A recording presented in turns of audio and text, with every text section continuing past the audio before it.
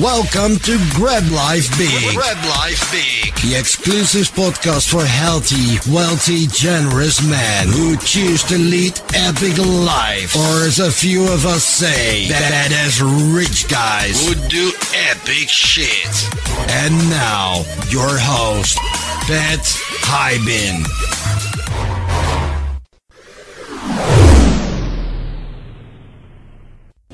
Glad you were home. I'm always home. I'm uncool. Me too. You're doing great. You know, the only true currency in this bankrupt world is what you share with someone else when you're uncool. That's my advice to you. And I know you think these guys are your friends. If you want to be a true friend to them, be honest and unmerciful. Grab Life Big. All right, Go Bros. I got Mr. Daniel Ramsey in the Go Bro room. Daniel, let's get down to some brutal authenticity, buddy. How you feeling? Fresh back from South Africa. I'm here, and I got my South African rand. So, yeah, I'm excited to share with the group and chat with you, man. Daniel was trying to get a South African – no, you were trying to get a Zimbabwe – I don't even know what they called them, Reserve Bank of Zimbabwe for $100 million so he could have it as a goal of making $100 million, having a $100 million net worth and having his company do $100 million. He was going to pass them out to all the directors at his company, and he was unsuccessful, but he got a wooden hippo instead. You know what's funny is I shared that idea. Everybody's like, that's a dumb one. Why don't you get $1 billion or whatever? And then I told everyone, and then everybody started asking the money collectors, and 3 guys got $100 million things for their vision boards, but I didn't. So I'm like, you guys, bunch of jerks, man. I know that's funny. Yeah, it was your idea, and you kept doing it for like a whole day, and then you figured that one of them would have just given it to you. No, these guys. I love my brothers. No respect. No respect. All right, well, let's get into some details here, buddy. All right, so why don't you give everybody a little rundown on who you are, like from the day you were born till now in 5 minutes? Easy. I can do it in like a minute. I was born in Northern California in a place called Redding, which is the 3rd worst place to live in America, literally. Wow. I mean, I grew up and I always knew there was a problem with the place, but I didn't know what. And then it shows up on a list in terms of teen pregnancy, drugs, all that stuff. And so I was one of the fortunate ones to get out of Redding. And, you know, my parents, I grew up in a trailer park and kind of paid for my own way through school. Went to Sac State, the big city. Like you'll laugh at this, Pat, because you're a worldly man. But I remember driving in downtown Sacramento as like a 19-year-old kid and looking up and saying, these buildings are huge. At that point, I'd never gone on a plane, traveled anywhere, or done anything. And just today I told my assistant, I need a new passport because I filled mine up. So, you know, that's kind of a cool story. Yeah, I thought mine would be full after South Africa because we kept going in Zimbabwe and Zambia and they kept stamping it, but I still got a couple pages left. So that's a cool thing to fill up your passport. I think that's a good goal. So, all right. So, yeah, so that gives us up until you're about 10 years old. So keep going. Well, 19, 20, yeah. So I went to Sac State, got a finance degree, worked for a bank, and that was back when everybody said, get a job. You know, I kind of, you know, you need to learn cursive and you need to be able to get a job. Those are the 2 biggest fucking lies. Yeah, dude. And the metrics. Yeah, exactly. Centimeters? What's a centimeter? Anyways, you know, so I went to school, got a job at a bank, killed it, took 2 people's. So I was doing a desk and covering like South Africa. Funny enough, South Africa was one of my files. I was like an investment banker guy. South Africa, Korea, like I just had some really cool countries. But you know, after 3 years, they gave me a 1.7% raise, which was less than inflation. And in the meantime, I'd bought a house, and the guy that I bought the house from was an idiot. He mailed me the keys, like snail mail. Like, you know, we're all in some form of real estate. Yeah, he just snail mailed me the keys. He's like, hey, where can I send you the keys? I'm like, why? Well, you're closing on Friday. And it was like a Monday or Tuesday. I'm like, I gave him my address. The next day I got an envelope with my first home purchase keys. Never heard from him since. And so I pulled up the HUD, right? Because the mortgage guy made $6,000. He made $5,000. And I thought, these guys are idiots, man. I could do a better job at that. So I got a license, a real estate license, a broker's license, actually, because everybody wanted half my commission and they didn't want to do shit. I'm like, I'm not giving you half. That's retarded. And so anyways, I opened my first office. I walked in the doors. The guy who set up my internet and phone said he wanted to do a mortgage. And I said, I can do that. And he goes, okay, cool. And I said, but I'm getting my office set up. Let me call you tomorrow. And he's like, yeah, sure. He left. I picked up the phone and I called a mortgage buddy that I knew. And I said, hey, I think I just got a mortgage. How do I do one? And that was my first transaction. Yeah. So, and then in 2007, I started outsourcing my real estate company, everything from sales to marketing to all the admin stuff. And that was kind of, I was like number 12 or 16 or something like this for several years in a row in my area, Sacramento. And I finally had built up like 7 virtual assistants, and we were crushing, doing 200-300 transactions a year. That's when you and I met, Pat, back in the REO days. Yeah, I remember. Yep. And then, a buddy of mine said, hey, can you get me a virtual assistant? And My Outdesk was born. I told him yes, but I'd have to charge him because it was a pain in the ass. And right now we're, around 1,200 virtual assistants working for real estate, insurance brokers, contractors, attorneys, mortgage people, doing sales, marketing, and admin stuff. That's awesome, dude. And Daniel has this picture of him that he took when he was in the Philippines recently, where he's like laying on the ground in this really dapper tux, and there's like 1,200 Philippine workers behind him. It's like the best picture I've seen in a long time. It's a really awesome photo.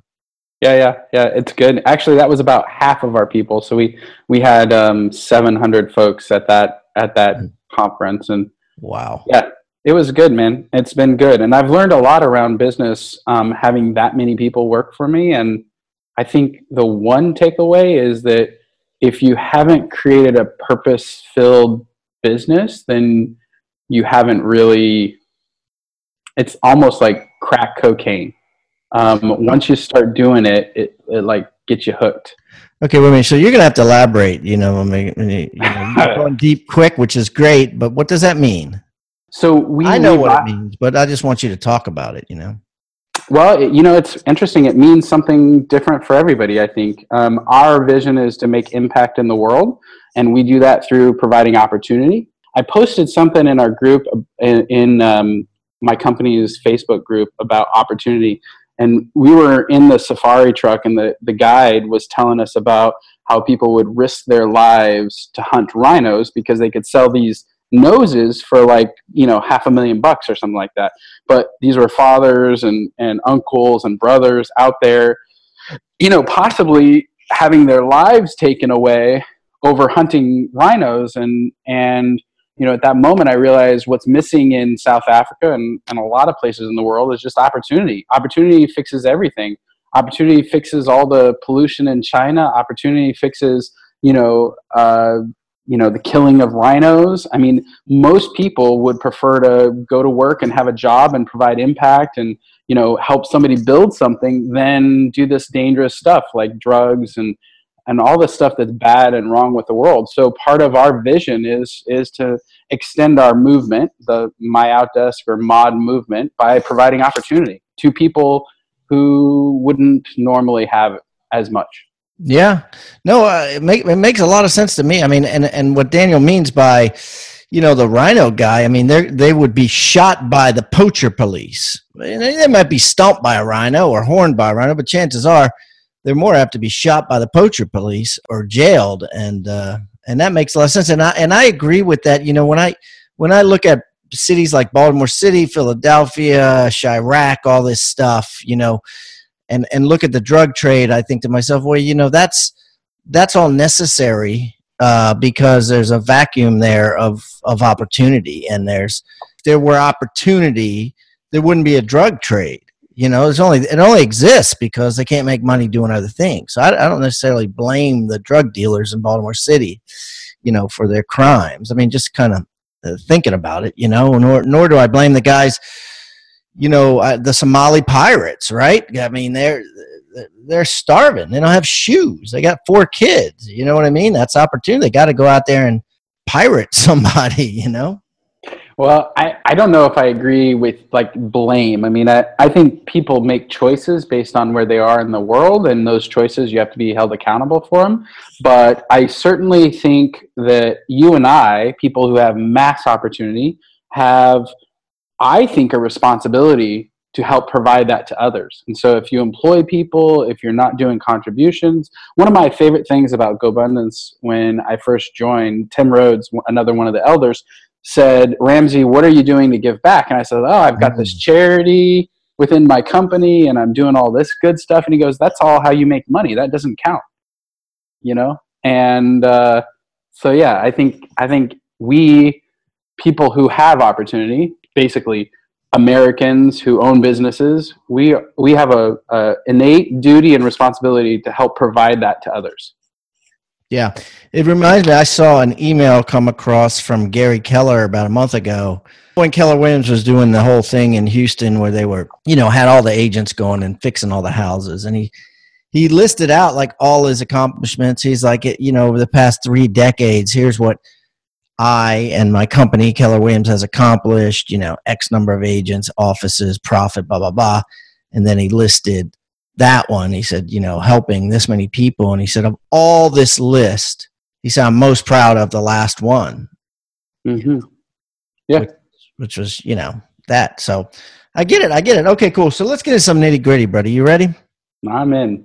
All right. So first of all, what percentager are you?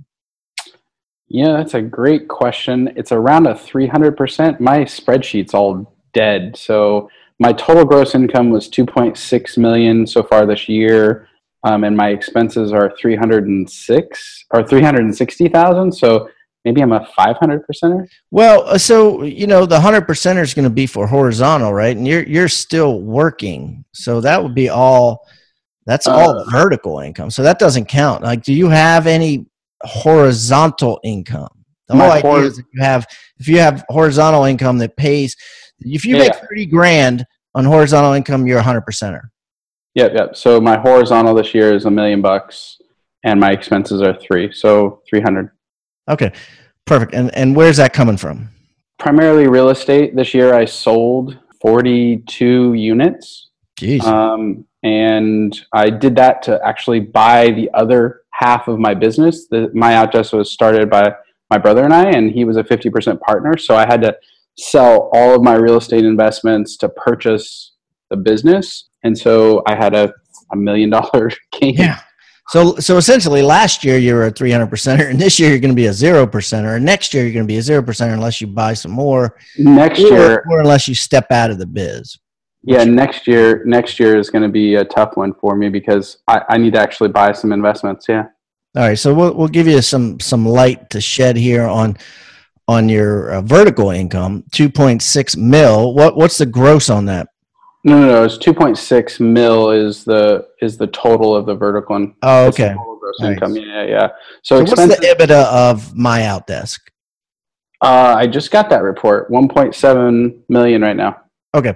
And what's the gross? That's actually my net, 1.7. Yeah. 1.7 is the EBITDA. Yeah, and the gross is gross revenue? You wanted to know that? Yeah, gross revenue, yeah. We're at 17 million-ish. Okay, so you're doing 10%. All right, cool. And so what's your net worth now?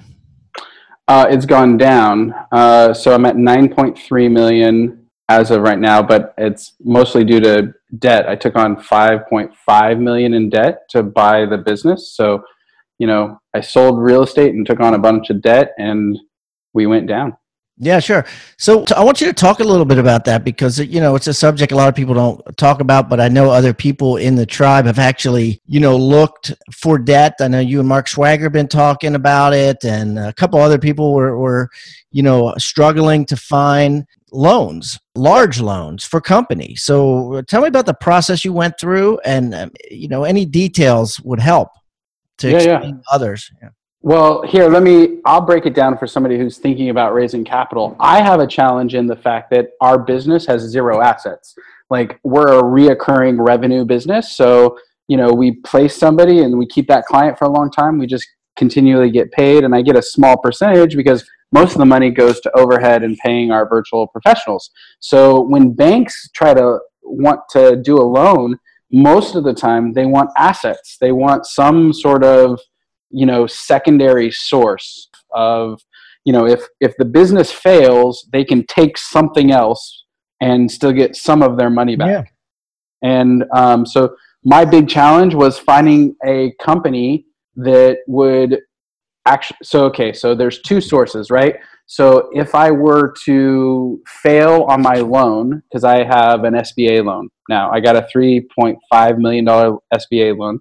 If I were to fail on that loan, they would try to sell my business, and they have an 80% guarantee from the federal government. So there's two sources of payback. But what banks want is not to ever use their SBA kind of guarantee, because then they get a red mark when it comes to the federal government. Like, if the federal government say you're underwriting crappy loans, they might get shut off. So they want to have a third kind of equity source or something to guarantee that loan.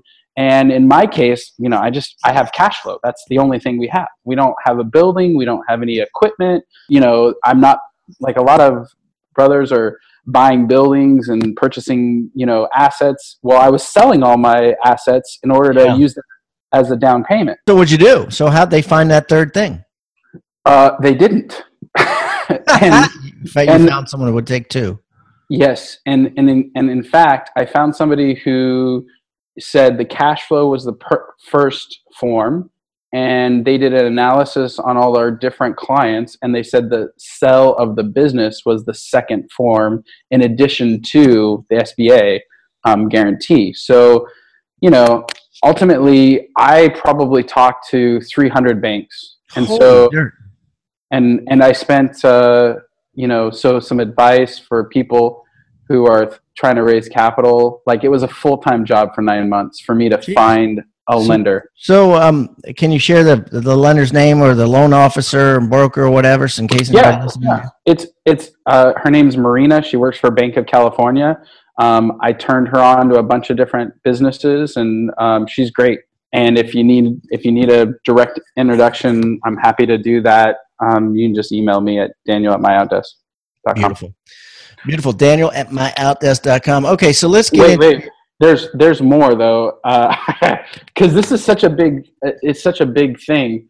And I learned, I want to share this. When you own a business with a partner, I think this is uncharted area for a lot of people.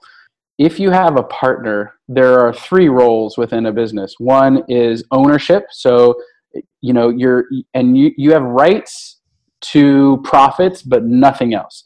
Then there's a C-level person who doesn't have rights to profits, but have a right to the upside that they create, and also they have duties and obligations to the business. And then there's an employer-employee relationship.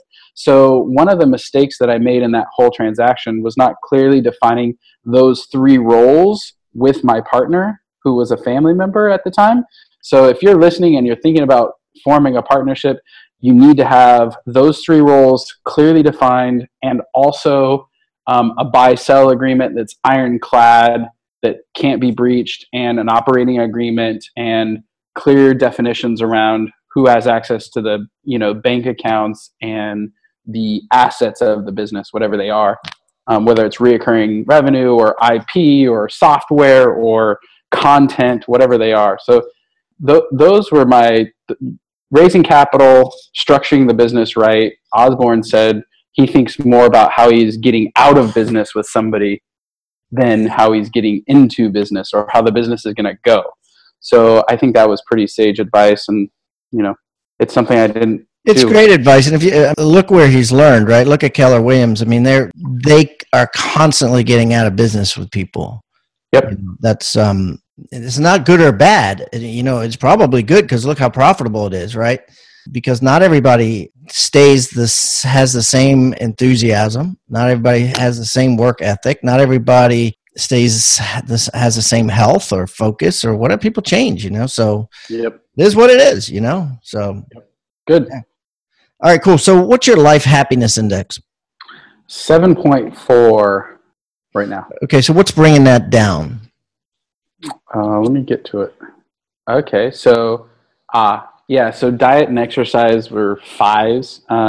I shared with the group in Africa. I had hurt my shoulder about 3 months ago, and it's my first old man injury where it didn't just go away at some point. And so I had to go to physical therapy. I hired a massage person, and I did these weird exercises for like three months. So diet and exercise just wasn't going as well as it should. I've since turned the corner. For whatever reason, it literally took 3 months, and I had to give it like 3 weeks of just no activity on my shoulder. So that was a big one. Another, well, to your point, I put 0 on horizontal income because I have nothing. Right. Yeah. Because you sold it all. Yeah. So I sold it all. So, to that end, I'm looking at some property, in the next 30 days. I'm flying out to Atlanta next year to talk to some of the other Go brothers about, what they do in the apartment game. It's just time to dive in. And what's fun about that is, I bought all this real estate back in 7, 8, and 9, and 10 when the market was a wreck and you could value buy. And now the market's hot, and I get to almost reinvent myself in the horizontal income game. And I'm a little excited about that, actually. Yeah. People have been asking that. Josh Painter was asking me about that on the South Africa trip. And he's in California too. And you can't even make the 0.5% rule, nonetheless 1% rule on a single family house over there. So, my thought with him was there's a lot of ways out there to make horizontal income that aren't real estate or directly tied to real estate. Like I have over $700,000 right now in Osborne's Aligned Capital funds, that pay me horizontally. They're like 3-year deals, right? They're illiquid. You get 20% back maybe each 8 months or 6 months, but it's paying me passive income, and it's not an asset essentially that could depreciate, or I could make a mistake on. It could be overly taxed with expenses. So, I got that. Timmy Road and I invested in a, vaginal mesh thing where we loan money to lawyers for 18%. There's a lot of stuff out there that might not. Real estate, quite frankly, might not be the best investment today. It might be. We might have another 5-year run. Who knows? I don't know. Well, to that conversation, I'm looking at trucking terminals because of Arnold. Yeah. And he was talking about was he found a niche, right? He's category king, right? He didn't there was no category. Why don't you talk about that? Well, I'm just looking for there's some mobile home stuff and there's some trucking terminals. I'm just looking for alternatives because the residential game and the apartment game in California is horrible. And I don't necessarily want to buy in like Oklahoma or some crap middle place of the world, So I don't know. And I think now that I get to reinvent myself, I think it's going to be fun to find, passive income that may not be real estate related. And I'm even looking at businesses because I think I think businesses are great cash cows, and I think it's easier to build a business than buy profitable real estate. So yeah, that's my world. All right, cool. So let's talk a little bit about your give back ratio. So you make 2.6, right? So if you gave back $260,000, you'd be a 10%er.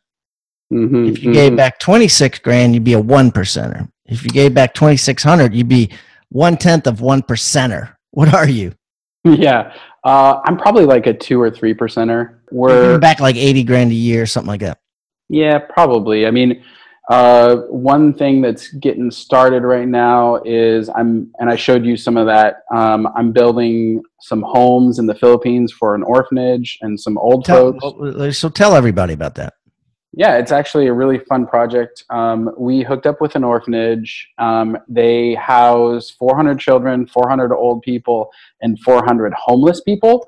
And there's the elderly, there's a whole bunch of them, like 20 or 30, that are living basically in outdoor tents. So there's just a roof and a slab floor. And so we got in there and we're actually hired an architect and drew up some plans, and it's right now in the process of getting approved by the local government in order for us to break ground. But that project is going to be $30,000, and we should start by the end of the year so that we can finish by mid next year. So that's a $30,000 gig, and I give money to Tim. I give money to our wrestling. So I'm a wrestling coach. That's the other thing that I added, because in addition to our charity, that's kind of my business kind of charity. That's what we do to give back in terms of getting all of our people into the purpose. But on a personal note, I have a wrestling team that I spend, 20 hours a week with. Yeah, it's crazy. I added up one time, I was actually spending 30 hours. So I had to, ration it down. But, practice is 2 hours every day. And then we have a tournament that's all day on Saturday. And I do that for 4 months a year. So my give back ratio, I gave them. You could add all that, by the way. You can, you're going to be closer to 10% once you add, because if you add in your hourly rate, right, for that wrestling coach, your hourly rate at my Outdesk times 30 hours for 4 months is going to put you closer to 10%. Yeah. Cash though, I'm probably closer to 70, 80,000. And then time, yeah, like you said, probably triple that. Yeah, triple that actually easily. So you're about 10%, yeah. Yeah, and what's interesting is if you're listening and my path to doing that is I'm a wrestling guy. I love it. I almost 40 years old, and I can get on the mat with a 17, 18-year-old kid and kick his butt, and I love that. And so when I was trying to figure out what I was going to do in contribution almost 4 years ago now, I thought, well, that's something that wouldn't feel like work. I would actually enjoy doing it, and it would be impactful to kids. And so it's nice to be a role model, to walk in there saying, providing value to those kids and giving them a avenue that isn't what they're normally used to. This is a low-income school, so I purposely chose a low-income school. One of our kids was sleeping on a couch last year. Another kid got took by CPS in the beginning of the practice because his parents were just crazy. Wow. Okay. So that's awesome. That's very, very fulfilling. Yeah, it's fun too. I enjoy it. So it doesn't feel like I'm excited to leave the office at 1:30 to be there by 2, I'm good with it. So what are your work hours like? During practice, I get in at 7:30, 8 o'clock, and then I leave at 1:32. And nice. That's just kind of my normal routine. But normally when I'm not in wrestling and I'm not traveling somewhere, I'm an 8 to 5 guy. I'm very structured with my schedule. I come in, I leave the house at 7:45. I'm in the office at 8, and I'm walking out the door before 5:30 every day. And then, how many, your home base there, how many employees do you got? Not in the Philippines, just in California? Under 20. I think we just brought on 3 new people. So I think we're at 19 now. Okay. Total. Yeah. So 19 folks, and most of it's leadership. We have a COO, we have a controller, we just hired a chief revenue officer. So yeah, and we have a director of HR, and the model that we employ is the one that we tell our clients they should build, which is, leadership is here in the US, and all of the support functions for whatever, category or vertical that's in is all built in the Philippines. So that's what we do. We have, we have a customer experience person, and she's here in the US and she handles client escalations, but then we have, 10 coaches underneath her that she leads. And that's kind of the model that we've built and that we tell our clients to build. That's awesome. That's awesome. Okay, let's talk about health a little bit. What do you weigh now? 225, body fat, 19.9%. I did 219 on the GB9. I added my age back, so I am going to do that, mostly for the Sams in the world who are like 20s and like perfectly built, Blood pressure is good. I have no idea about your life expectancy. Or that's something you got to get done. You know what I mean? That's a test you got to get done. So, all right, that's good stuff. So let's talk about bucket list items. So we're going to do greatest hits. Okay. So in your past life, just like a rock star has a greatest hits album, what 5 things have happened to you in your life in 40 years so far that are on your greatest hits album? Well, one stands out. In 2010, I moved to South America with my wife for 6 months. So my wife and I were just newly married and we didn't have kids. So I literally ran the 3 companies at the time that I were running from South America, learning Spanish. And we traveled around like Argentina, Peru, Chile, Uruguay, and just really had a great 6 months. And, I've done Canada a ton, a lot of heli skiing. I really like that. The Philippines, I'd go for business, but I always tack on a couple days and go do some epic stuff there. I love that. I don't know, other cool things. I mean, Vietnam was great. Africa was great, but I have to say Africa is the best vacation I've ever taken. And before that, Vietnam was the best vacation I'd ever taken. So wow, that's awesome. So we're putting together the list actually, and I remember I promised you to put Philippines on there. I got to remember that. I guess as soon as we hang up. But if the group went to the Philippines, would we just go to the Philippines, or are there islands around there? Is there other places you could fly to? Yeah, I mean, there's a couple places. There's one, Boracay, which is like think of it like Maui on the Hawaii Islands. And then there's another part that's like Kauai that is like pristine, like rivers that, flow under a mountain and you can paddle into them. There's zip lines, largest mall in Asia. I mean, and there's great food and you can pretty much do anything you want in the Philippines. I mean, literally. So, I mean, we have tons of epic opportunities. But yeah, I mean, and it's a middle place for Asia. So, Indonesia, China, Hong Kong, Japan, Australia, New Zealand. It's all. How far would Hong Kong be? It's super short. It's a couple hours. So we could do Philippines and Hong Kong or something like that. Yeah. I mean, or not. Yeah. Hong Kong is like New York, right? It's like I think China would be better. I mean, honestly, it's only a couple more hours, and right? Great Wall and all the cool shit that you can do in China. Stuff. Yeah. Huh. Okay, cool. So let's talk about your future greatest hits. What are your 5 biggest bucket list items? What do you want to happen? Yeah. So I'm really interested in Europe. I've not been. I did UK and I haven't done like Germany and like France and Italy and Spain. I haven't done any of that. So I'm really interested in that. That's probably multiple trips, right? Because it's just multiple trips. There's actually from Florida to Spain, there's a boat ride that takes like 16 days or something like that, but it's super cheap. And you go over there and no cell phone, no internet. So I really want to ride on that boat over to Barcelona and then hang out and do Spain and do all that and then fly home. So that's a bucket list. You know what that's called?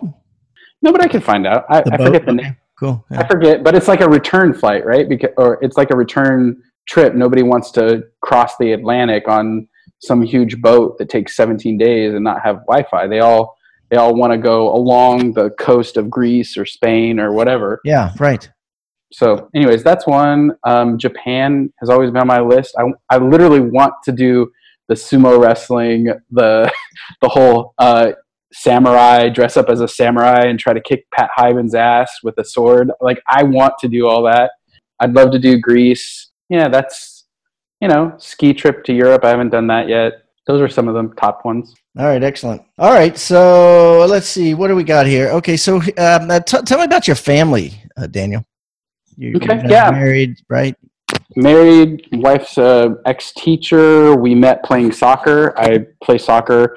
You asked about health. I want to add this because I don't think there's many people like me. I can't go to the gym every day. Like a lot of guys can go to the gym and do their run, or they can just ride a bike, or they can just do like that physical activity. Like I need to be in motion, which sounds weird, but I know that there are other people like me in this group. But like I play soccer twice a week. I play basketball 3 times a week.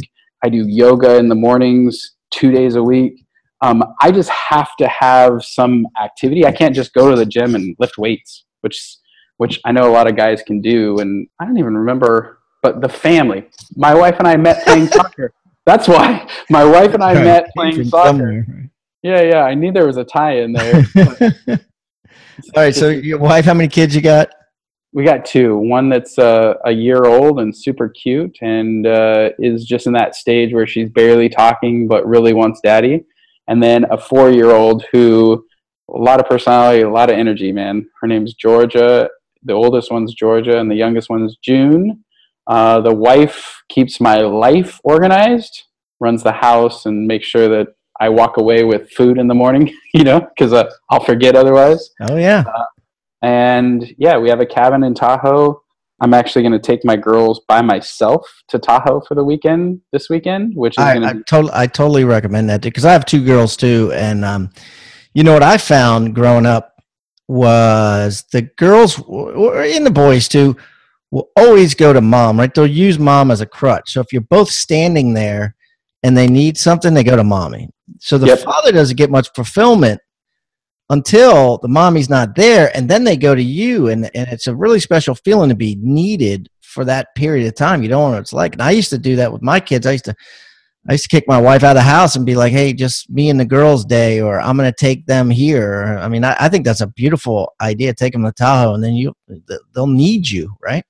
Yeah. Well, what's interesting too is my COO, who's just an epic stud. He and I were talking today, and he said he had this coach one time, and that coach said, Jeff, there's only 800 weekends in your lifetime. Like you're going to have 800 weekends from now until you die. And that's so this guy, I would think there'd be more than that. Yeah, you'd think, but he says this guy, he's like, I'm intentional about spending every single weekend with the people that I love. And he's like, when you have kids, you get 300 weekends, like it's some average blah, blah, blah. And so I like that. And I think that concept of, being intentional, spending time with those that you love on the weekends and evenings and doing trips with them, I think that's pretty powerful concept. Yeah. I mean, learn from Swagger, right? Who has 3 girls, and he takes a father-daughter trip with each one every year. He's getting ready to go to Jamaica now. Yep. For a marathon or something with his oldest. I mean, I finally got the bug from him. It took me a long time, but I took my daughter to Serbia and Croatia and did a Game of Thrones tour about a month ago. My younger daughter wants to go to Czech Republic after that, after she saw what her sister did. So it's if you can start that habit when they're young, it's just you'll never regret that, never. Yeah, and I would, what's cool about Schwager too is he's inspired me in a lot of things. I'm holding him accountable now so that him and his daughters go to take scuba lessons so they can get certified and actually dive when they're in Jamaica. So better hurry up. Yeah, he's doing it in this quarter. So. It doesn't work like that. I mean, I did that when I did that in Maryland, where he lives, and you got to take like a course, and then you pass a test, a written test, and then you got to do an underwater test. It's not, you can't just get a kid certified like a blink of an eye. I don't think it's going to happen, to be honest with you. Well, I actually failed the test. This is a true story. I was probably like 28 or something, and I was working really hard selling real estate, and I would come into class around 7 o'clock. It was 7 to 10 for like 2 months. Yeah. And we'd learn, and I'd be bored, and then it came time for the written test, and I failed it. Yeah. I just couldn't remember all the depths and the submersions and all that shit, so I had to take it again. Anyways, this has been awesome, dude. Well, I really appreciate you coming out and sharing all this candor with us, and look forward to catching up with you in Steamboat or sometime sooner if opportunity arises. Awesome, man. Thanks for the time. Guys, if you're what advice, dude? Get in a pod, get an accountability partner, do some contribution, and start setting badass goals. That's what I'd leave everybody with. Awesome. All right, brother.